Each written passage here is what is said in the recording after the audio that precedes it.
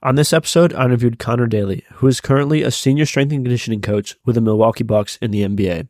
He's previously held positions with the Manly Sea Eagles as well as the Essendon Bombers. This episode mainly focuses on strength and power within team sports. So we started talking about his general approach to strength and power and the methods that he uses. We then talked about the differences in working in a more aerobic sport with AFL and more of a size and power-based sport such as rugby. We then talked about the different schedules and how it all fits together within the full program, what he's chasing in season versus out of season, how he splits his program up, how he programs power with Olympic lifts, differences in training for size versus trying to lean out, and just a good overall summary of his strength and conditioning philosophies and approaches to training in team sports. So it's a good episode. Great listen. Here it is. Welcome to No Weak Links with Patrick Wood. The purpose of this podcast is to help you learn up-to-date evidence-based content and knowledge through life experiences. This podcast is perfect for athletes, strength and conditioning coaches, rehab professionals, or anyone in the sports performance or sports medicine industry. So please have a listen, and I hope you enjoy.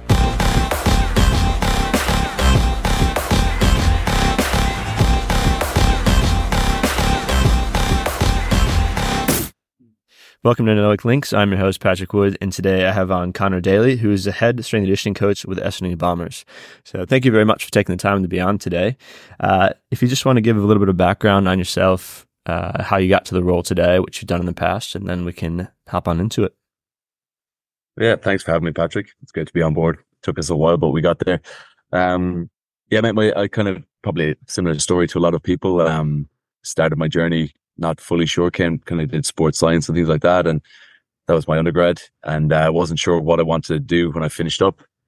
Ended up going down the teaching avenue, kind of the primary school teaching qualification, and taught for a year, and then after that just kind of realized that wasn't for me, and decided to do some traveling. So ended up in New Zealand for the Rugby World Cup in 2011. I got my first taste of some strength and conditioning experience with the New Zealand Sevens, just doing a little bit of voluntary kind of S&C stuff in there, with a guy, coach by the name of Blair Mills, who's now with, he's over in Japan. He's very successful over there. So, did a little bit there and then decided to move to Melbourne. There was better kind of, probably better money in Melbourne at the time, and lower cost of living. So moved across. Some of my best mates were over there, and just again, did some more voluntary stuff, while I was working as a PT. So worked with the, kind of did some voluntary stuff under kind of 15, 16, 18, 20s, state rugby here in Melbourne. And was lucky enough to work with some really good people in that voluntary space. Moved home for a short stint in 2014, and then got a phone call, while I was at home asking me would I be interested in coming back and heading up the strength and conditioning space for the Melbourne Rebels Academy. So the rugby union, club here in Melbourne. So delighted with that. Came back, worked for a couple of years there with some great people, Brendan Whelan and Nick Henderson, and then got an opportunity to switch codes and go across to the Manly Sea Eagles in the NRL. Had a 5-year stint there. The first probably year and a half as an assistant S&C, which was great to kind of ease me into that space, and then took over the kind of strength power at the club then for my last 3 seasons. And again, great club, great people, worked with some really good operators there. Cameron Ferguson would probably be top of the list, and then Andrew Lowndes and Cam Dyer. And then had the opportunity to come across and try another code. So just hopped across again to the AFL, which is Australian football, which is probably one of the biggest codes here in Australia, and probably very similar to Gaelic football, which I grew up playing.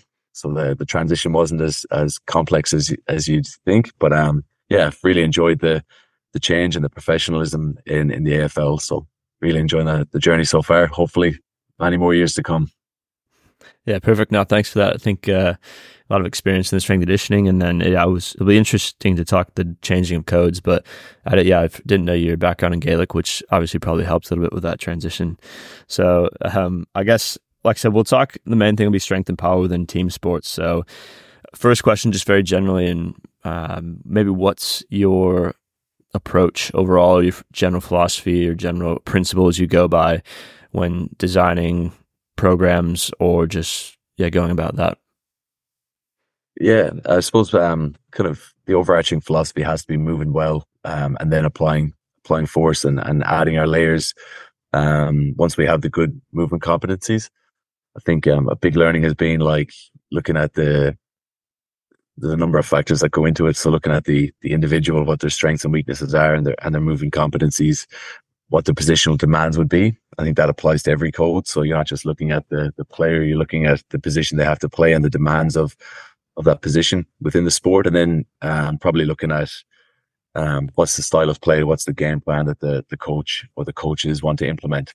So there's a couple of layers in there beyond the kind of very obvious move well and get them with a bit of weight on that. So by and large, like the movements, once the movements are done well, and you can start loading them up with weight and they're moving through range with good quality tempo, and the rest is just fine tuning. So kind of looking at the individual and things like that. But by and large, quality movement first is what we look at.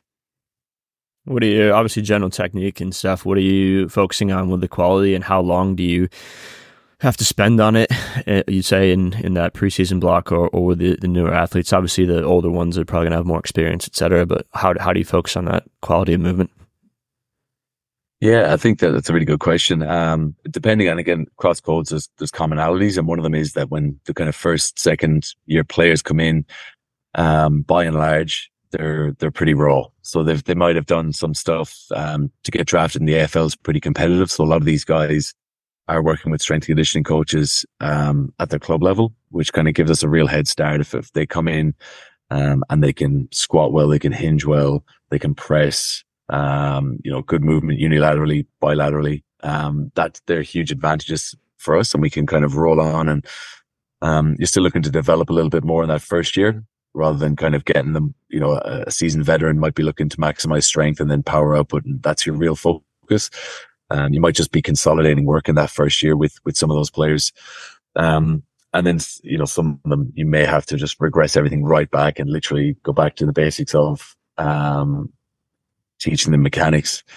The advantage we have, I suppose, in the AFL is we are reasonably well resourced. We have a strength and conditioning coach who's part-time with us in a development role, and then splits their time with as HPM of the AFLW. So that's James Ford.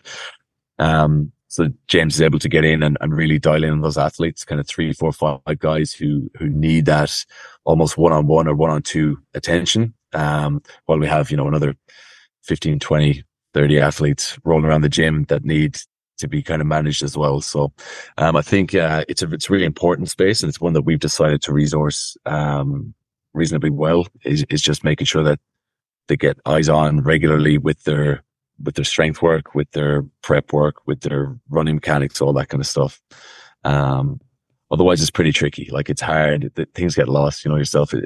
Athletes can slip into the group, and you get distracted coaching somebody else, and so it's good to have good quality resources put into those young athletes.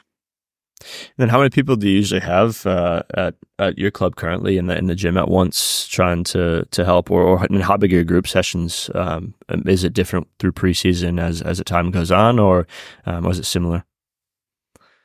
Yeah, so we probably got 45 in our list, and that, kind of, we might look at dividing that up by age. So you might have the year 1 to 3 players in a group. Probably more in preseason, we divide it by age. So it might be year 1 to 3, the middle age tiers, kind of 4 to 6, and then you might have the older guys 7+. Or you might do it by positions. So you might go your forwards in one group, your backs in another group, and your mids, which is kind of a broad array of heights and weights, all that kind of stuff, between your ruckman and your kind of your followers. But it depends which way, but usually the groups are about 15, 16. So it's not crazy big. Like, we would have probably had bigger groups working in league. We would have had probably 2 splits rather than 3, and you're working with kind of 18, 19 guys. But still, big enough groups that you need to be on your toes and keep them on their toes. Yeah. And then did you notice any difference in I guess, quality of the younger guys coming in between the two? Because obviously probably rugby is a little bit more emphasis on the gym, maybe, or I could be wrong there, than AFL would be. And then, but AFL, you might have more support, more resources coming up through the academies. Yeah, I think that again, that's probably what I would have anticipated, was that when you come to a club, or when you come to switch codes from, let's say, rugby union or league coming across to AFL, that there wouldn't be as much of a strength emphasis, and that's what I anticipated. But I think of the players we drafted last year, I think there was one young lad who we had to put a bit of work into. He was pretty raw in the gym, like had to start from scratch, and he's excelling now in his second year. He's come on leaps and bounds. But the other guys that would have come in all had good lifting backgrounds, all saw the benefits. So obviously would have worked through academies or through their club with a strength and conditioning coach, and obviously, with good people. Similarly, this year we drafted, I think, 5 people, and the majority of them can move fairly well. It's just probably adding on to that now is the next thing, and kind of just enabling their physical development over the next couple of years without rushing things too much. I think certainly at Manly, we had the development pathways. There were a number of teams coming through, so there was kind of the players had good quality development on the way, so there were good programs put in place and things like that. So, and that was more overseen by the club. So it's because of the different systems, because there's no draft system in the NRL, you can probably develop these kids from the age of 14 through to when they crack first grade at 18 or so. AFL, it's a little bit different. You're drafting a kid, it depends on where you finish, what pick you get, who's available. So you could be picking up a kid from WA that you've never met or never seen. So it's a little bit different. But it was, it's a pleasant surprise when they come in and they're essentially ready to go. Yeah, perfect. Now, I think last question on, I guess, the movement competency bit. What's your biggest approach on that? Do you like to big groups demonstrate and then break up with your coaches and go there? Do you like to build progressions throughout? Is it a combination of everything, or how do you go about teaching that the best?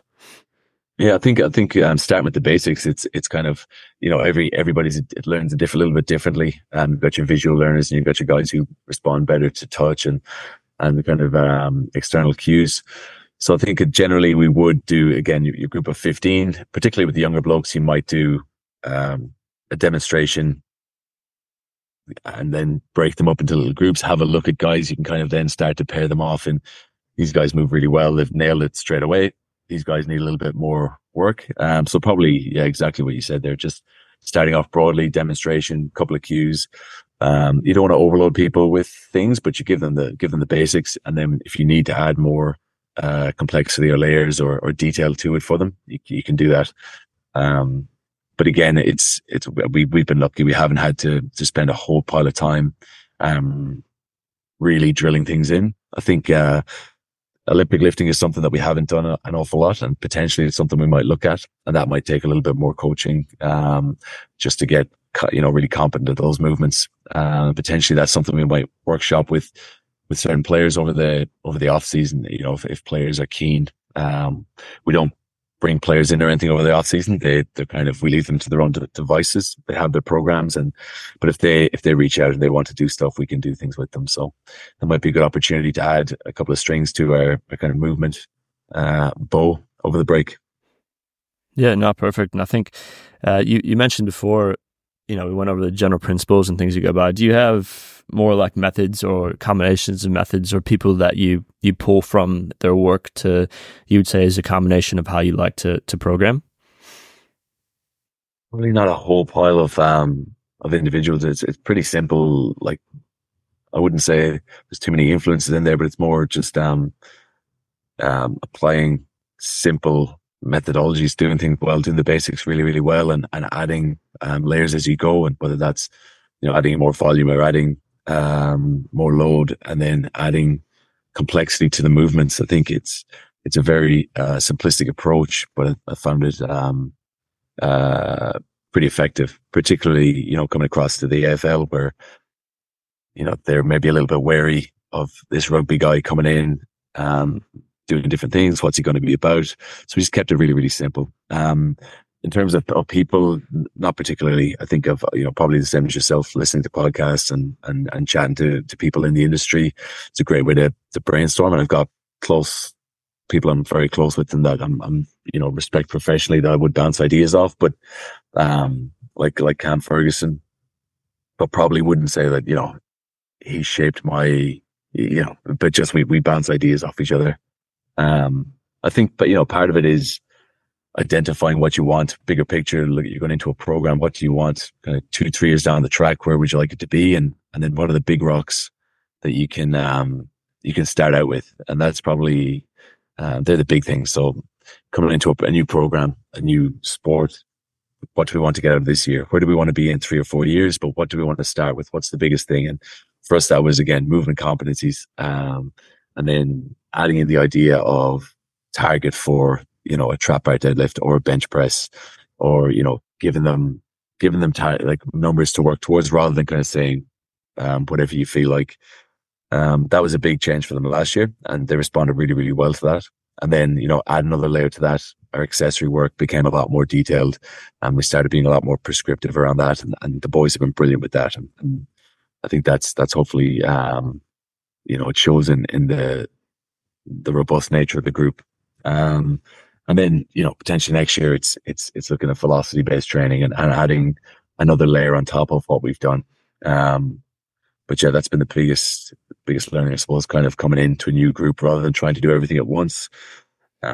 Just adding little bits here and there.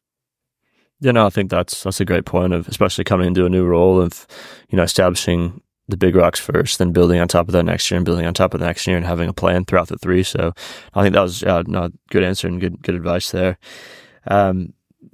Between the two now, would you say there is a difference to how you, obviously general principles are probably going to be the same, but what's the biggest differences in your programming between the two sports? Because obviously AFL is a lot more running based, I'd say higher volumes of running than you are in rugby, and you could probably argue rugby's decent more contact based than AFL. Yeah, for sure. Yeah, again, it's looking at probably we'd have an idea. So we have this. We know, because we work in the industry, that AFL is going to be more aerobic based running, and there's going to be a lot more collision in rugby league. It's going to be a lot more kind of explosive linear efforts in NRL, but then there's going to be a lot more 3-dimensional running, change of direction, agility in the AFL. So that, broadly speaking, straight away, it's going to be a little bit different. And then you have to factor in, okay, what does the coach want the club, what's our system? What's, if we're a physical or a very aggressive AFL team, there's going to be a little bit more collision. You're going to put a little bit more into your collision-based work or things like that, or your tackle tech.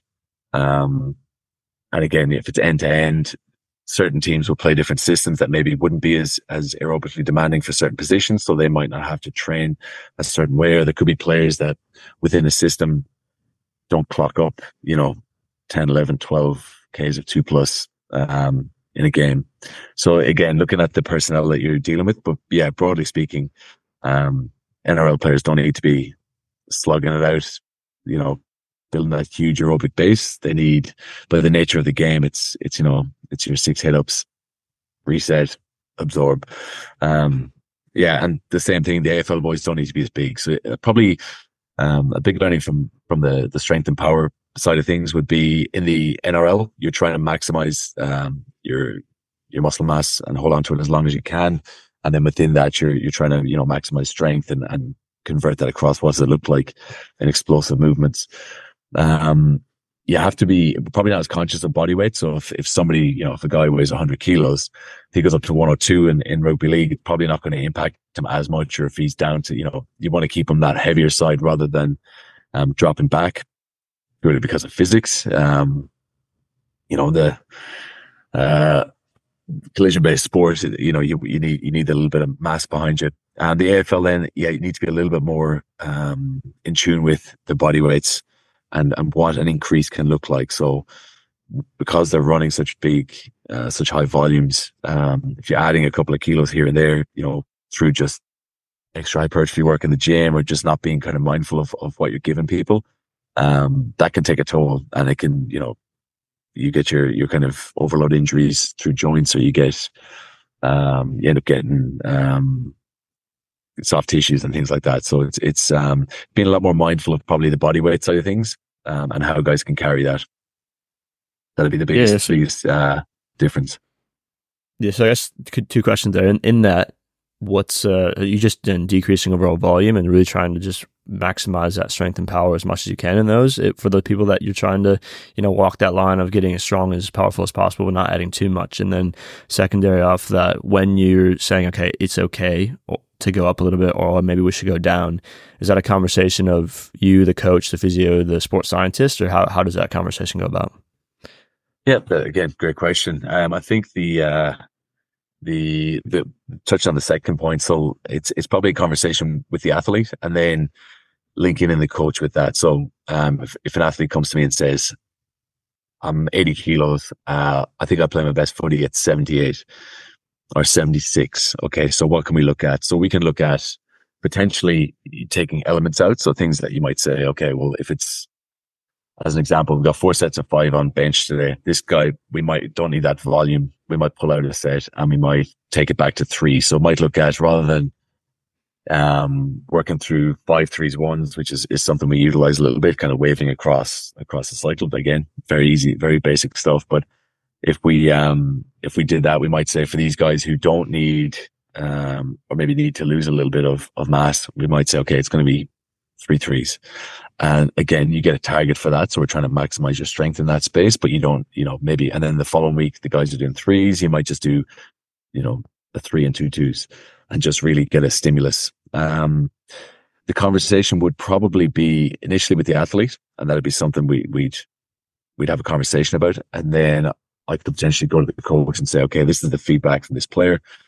Not necessarily the head coach probably, but chatting to maybe his line coach or the high performance manager, and just say, look, such and such has come and said he's keen to lose 2 or 3 kilos. What are our thoughts? And they might say, we want him where he is right now is what we want. And it's, he can bring this and that to the table. We don't need him necessarily running more. We need him strong and explosive. Where he's at is a really good spot. You probably go back and have that conversation with the player, and you might encourage them to have a conversation with the coach as well. So there's not as much of a middleman element, but the conversations generally start in the gym if something's going to be like that, or if somebody wants to put on size, the same thing. Probably need to be wary of, again, putting on too much size too quickly, particularly with those younger developing athletes. You don't want to kind of jack them up. They put on 4 or 5 kilos, and then they're having issues, with running, and they're having issues with their body just from this new weight that they've added. So picking your time and place, including everybody in the conversation. So not working in silos, I think, is a pretty good way to operate anyway. So always, I'm sure it's pretty similar at Leeds, but engaging the medical staff in conversation regularly, to the point of overkill. Better to probably over communicate than under communicate. Same with the HPM, and then coaches if they need to have that conversation. And obviously the club dietitian and things like that. They're all pretty important relationships. But I couldn't say that there's a hard and fast blueprint for it. Probably depends case by case. But we definitely have a few guys in our side at the moment who are just doing a little bit less with regards to they respond really, really well to I would say really well. They would say it's annoying, but they're really responsive to weights, and they're the people that we all hate that put on muscle mass really easily. And so probably just being mindful of not throwing too much at those guys just for the sake of it. Yeah, and then what are your biggest considerations when you do have those guys that maybe preseason, especially when everyone's working hard there, I want to add a couple kilos on to get heavier for the season. What are your considerations for, trying to decrease as much injury risk as possible, but still trying to push them and get them stronger? And who are those conversations had with? And like I said, especially since it's so, heavy running and volume wise, how does all that fit in with your gym and not overdoing them at the same time? Yeah, again, it'd probably be we have regular medical meetings at the club, so we'll catch up. we'll say on a given week, we'll catch up on a Monday as a group. So we've got a number of physios on staff, our head physio and our assistant physios, and then our high performance manager, our director of high performance, and myself, our other S&Cs and a sports scientist. So we all get together in a room, and we'll go through the list, and that's where things will be discussed. So every player gets kind of discussed every week to varying extents, depending on what the needs are or whatever issues have popped up. But that's where those conversations will be had. So this young guy, we're keen to get a couple of kilos on him. It's something the coaches have identified we need to do. Okay, how are we going to do that? Include the dietitian in that conversation, so we can start looking at like meaningful interventions in that space. Do they need more food, whatever it is? We'll have a look at the gym program. Again, it's probably just a week by week monitoring. Okay, he's starting to look fatigued, or his feedback on his wellness is that he's fatiguing after 3 weeks.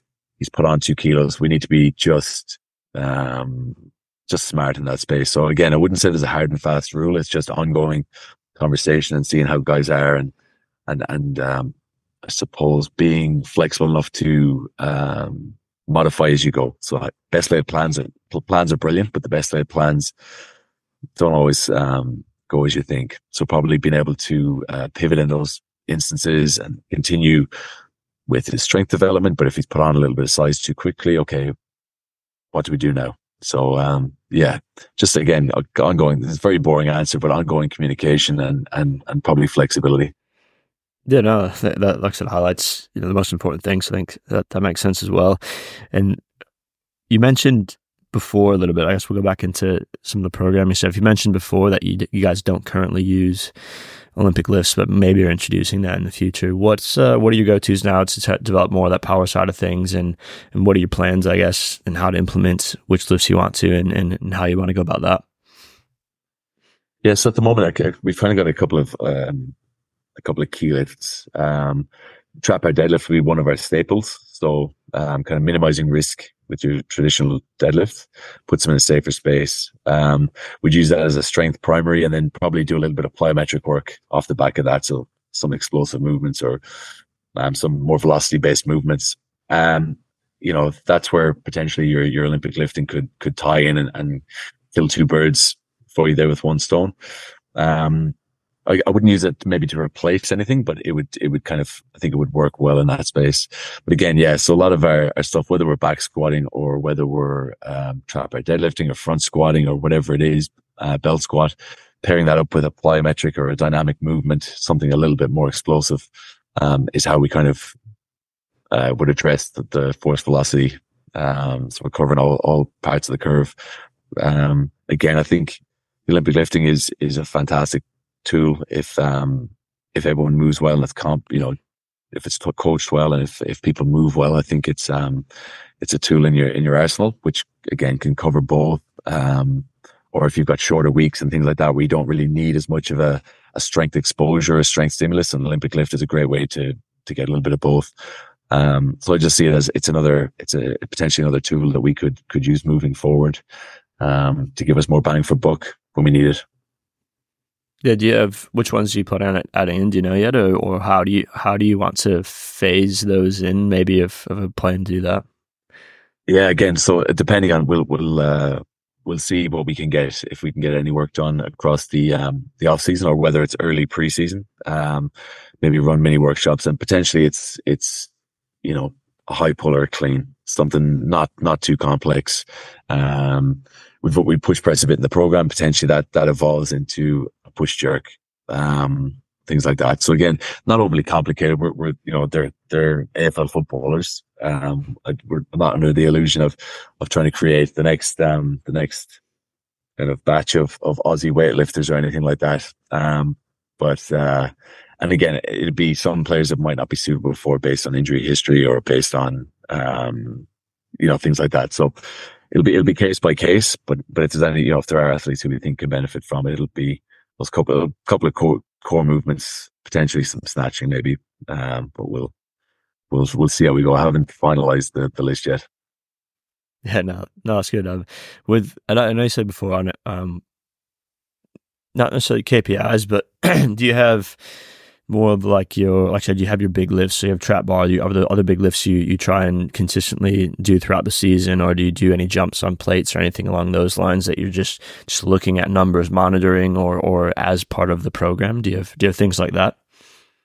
Yeah, so there's a couple of things that we use. We have our bigger targeted lifts that we would have spoken about that we brought in would have been our trap bar, probably a bench press, a bench pull, and a weighted chin. They would have been the big ones. And then kind of prescribe goals or targets or numbers for them to hit in session. So without being too anal on it, but just get a board up, and it's a green for you color it in green if you got it, you color it in red if you didn't, and it gives them a little bit of accountability in that space. And again, it raises a conversation. So say if for whatever reason somebody doesn't hit it, they'll come and have a conversation around, I wasn't feeling it today because I'm fatigued from track. I've been feeling tired the last week or two. That's just a conversation. Then we can, maybe that's a flag for us as a department to look at whether there's more to that or whatever. So they're the kind of the big ones. We use a Nordic, so they do a max Nordic in the preseason, and then we'll kind of have Nordics ongoing in the program pretty much throughout. So that'll be a staple as well. And have a look at those numbers and see if there's any big fluctuations. The medical department do regular screening, so to do like a hammy iso pull, groin squeeze, like your hops on the 4 sticks. That'll all be part of week to week screening. And again, if any flags pop up, that'll be discussed, and it just facilitates the conversation with the player or with us as a department. So a few things like that in there.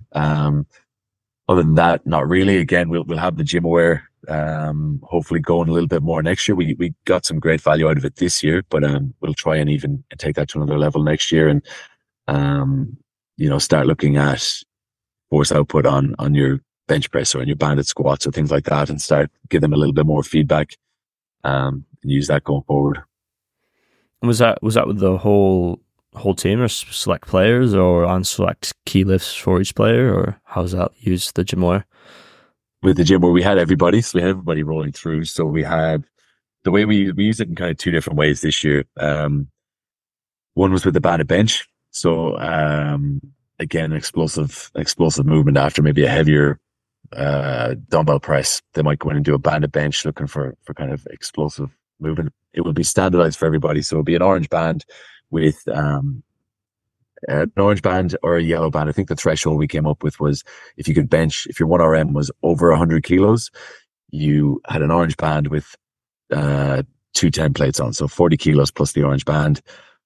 And we're looking at to maximal effort. So giving them feedback on that. So looking at kind of relative. So not saying, you're not as good as him, because, there's obviously all sorts of factors in there, like body weight and strength and all that kind of thing. But we were using that as kind of a rough guide, you versus you, week to week.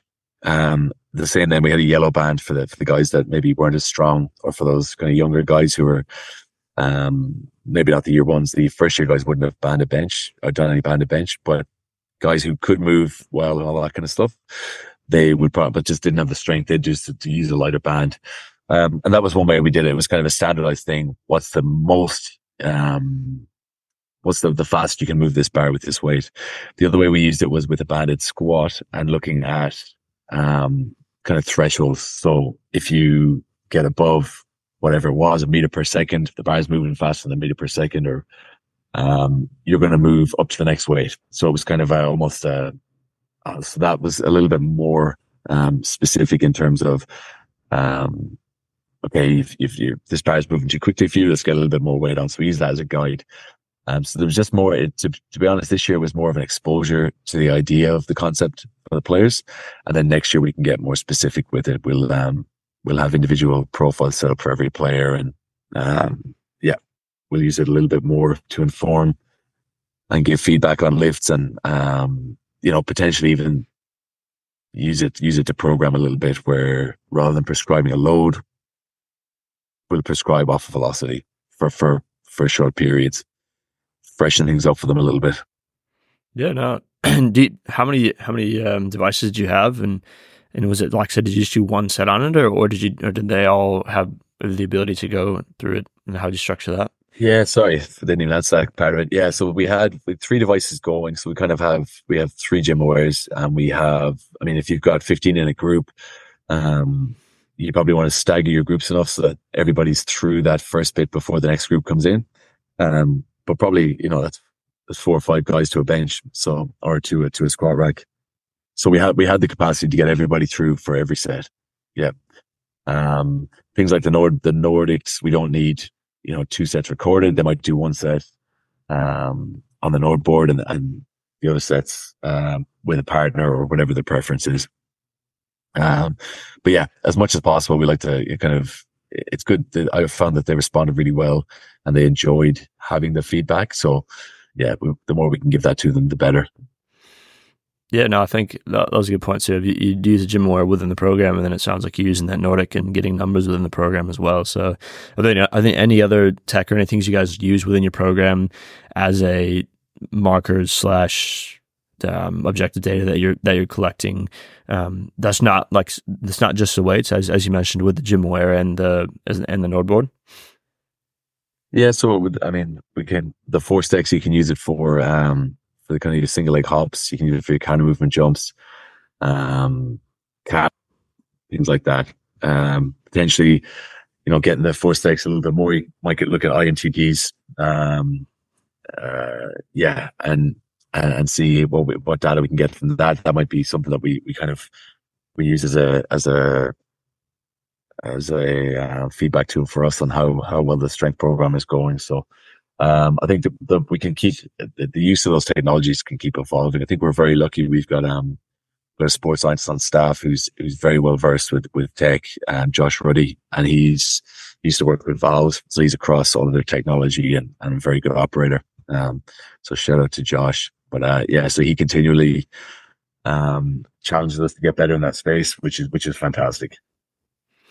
Yeah, with we've talked to you some more about the strength and power and the ways you try to develop that, but I guess the other point being in the resilience side of the gym and trying to keep athletes on the field. So, what do you have key focuses, or were there differences in the key focuses within rugby and AFL? I guess or does it transition across the year at all for you, or how do you progress those resilience exercises? And maybe chat a little bit about those. Yeah. Probably more similar than you'd think. Again, it's usually the capacities and things that are different, and the bigger global stuff, like your muscle mass and size versus the aerobic capacities that are different.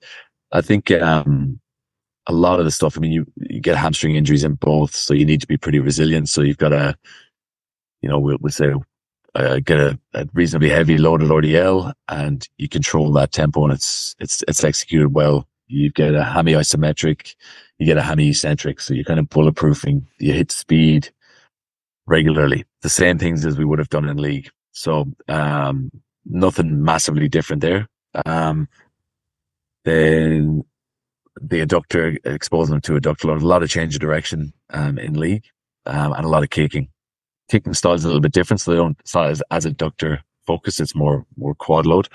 But that's making sure that they're getting appropriate adductor load, so isometrically and dynamically, and the same with kind of quad stuff, making sure they're getting good quad load in, particularly we'll say across the off season, making sure that, so if guys aren't kicking as much because they're on break, they might be doing their weights, they might be doing their running, they just might not be kicking as much because there's nobody to kick with or whatever it is. You want to make sure they're getting appropriate quad load in, so that when they come back, the quads are resilient enough that they don't, pick up any little niggles when the kicking volume spike. It probably again is sports specific in that sense, but the bigger global things like your hamstring health and your calf health, things like that, just probably very, very similar exercises across both. Yeah, no. And I think, like I said, it's good to see that the main principles are applied, and it's just how you apply them throughout each setting. So with that, I guess if we zoom out a little bit more again and chat about how you structure, like how would you structure a week in season and out of season? Are you running, upper lower splits? You going full bodies? How many days a week are you going on that? And then how do you program around all that?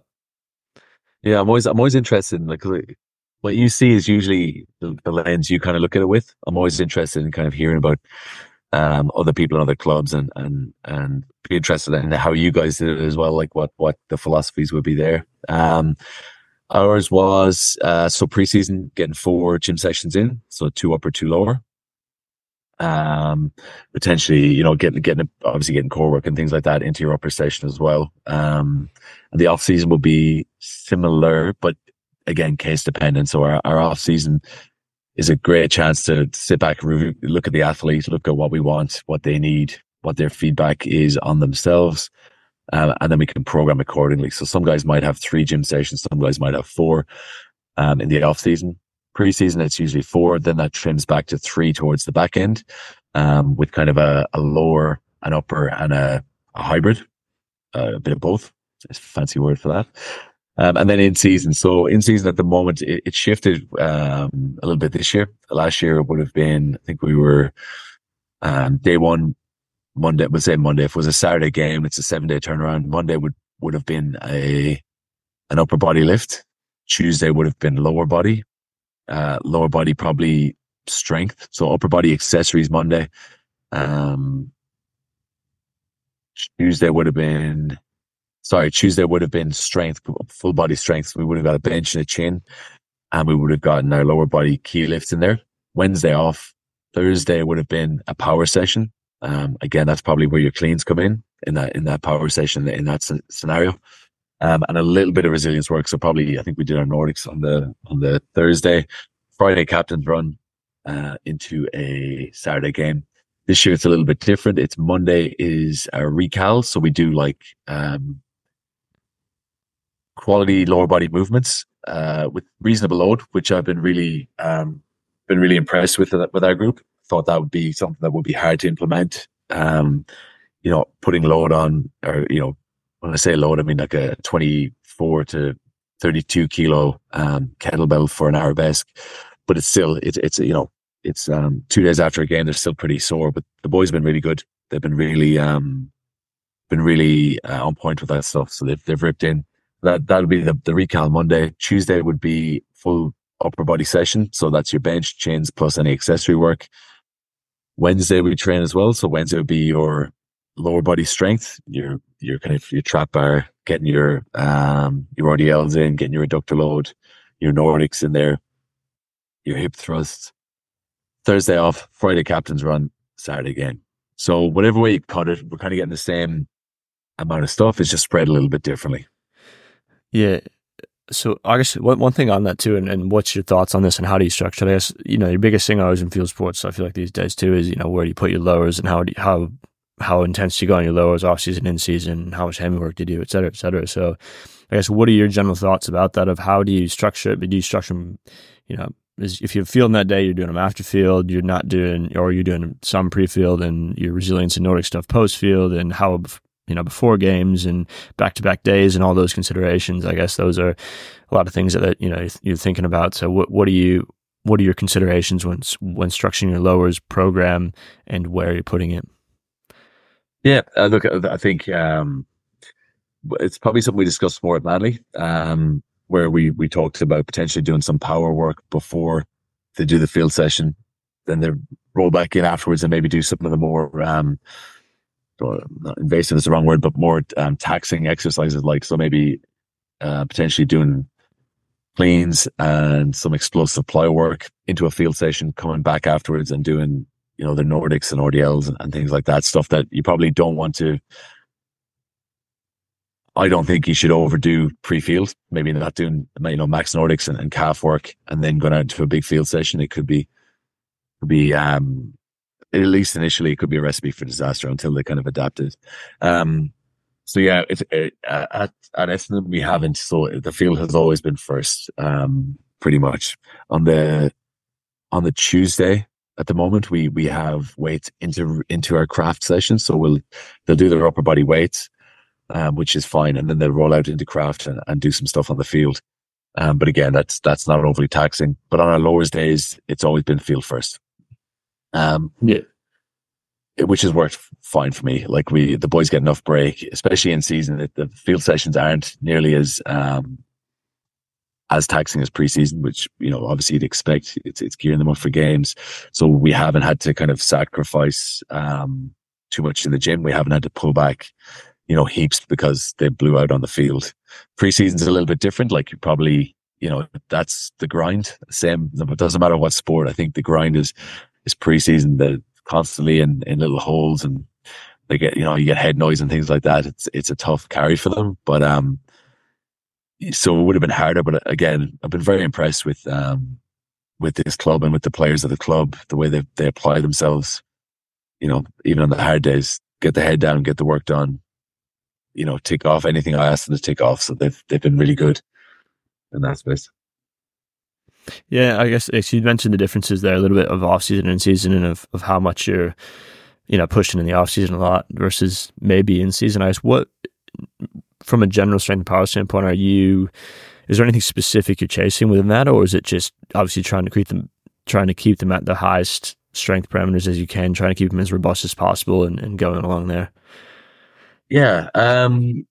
It's always an interesting question. How strong is too strong, or, how strong is strong enough? And, I suppose that's probably an evolution in my thought process. Was when I would have started out in rugby union, it was just get stronger. The stronger we are, the more we can express that, as power, the more, especially in rugby, the more physically dominant you could be, in scrums or, in tackling or whatever. I think that's shifted a little bit in terms of, it's the risk reward, or the balance of things, can shift slightly. So chasing that. So if you've got somebody who can, for instance, trap our 230, so they can trap our 230 kilos, which, is in AFL, I would consider impressive. In league, and it'd still be impressive. But what's the risk in us pushing to get to 240 or 250? It's probably not worth the risk, because the kind of the stress you're going to have to put your body under, and fatigue yourself neurally and all that kind of stuff. Something's going to give somewhere, because of the loads these guys do on the field. Jumping, landing, change direction, big volumes of running. Something's going to give somewhere. So that's where, probably having little markers around making things relative. So looking at a guy, if he's trap barring 2.2 times body weight, that's sweet. He can go into almost like a maintenance stage without announcing it, and tell, I don't like using the word maintenance, because it's always, then it starts to filter in less. But it's just being smart with those things. If a guy is strong enough, and he's hit a marker where he's lifting 2.2 times body weight, for one, then okay, let's hold that. We don't need to chase the percentages that somebody who's a lot, somebody who's able to lift 1.6 or 1.7 times body weight.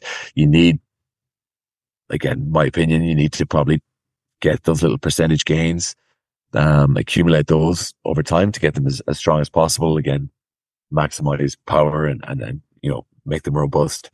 When guys are at a point where you feel like they're strong enough, which is not a term we use heaps, and it's kind of the art of, we use your experience to identify these. That's probably where you can scale things back a little bit. Doesn't always have to be chasing. And definitely in season, we're not as aggressive with the percentages we chase from 1RMs as we would have been in preseason. Yeah.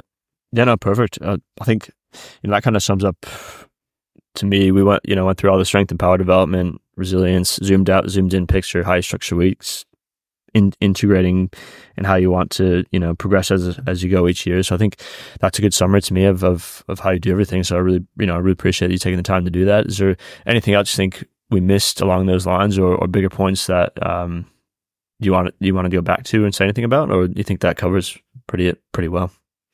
No, man, I can't remember anything I said. I tend to waffle a little bit. I go off my tangents. No, it's definitely, I think, the last thing I would say is, like, any strength coaches or any guys out there who are keen to get into sports, I think it's quite easy to pigeonhole yourself in a sport, or pigeonhole yourself in a role. You could become a strength coach, or you could become a rugby league guy. And I think, the more you can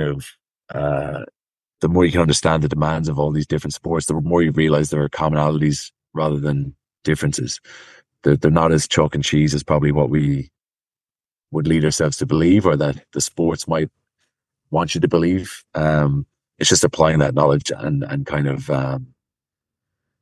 I'll steal a line from Shane Lahan, who's another Irish strength coach over here. He's a ripper. He was worked with them at the Rebels, and he's now at the Swans. So he's done the rugby union into AFL, and he's what was his line? Strong beliefs loosely held. So what we do and we believe in, and we do it because we've researched what we do. But I think you always have to be reasonably flexible in your beliefs and allow yourself to evolve as a coach. And I think that applies more than ever to the multi-sport aspect of things. Allow yourself to evolve.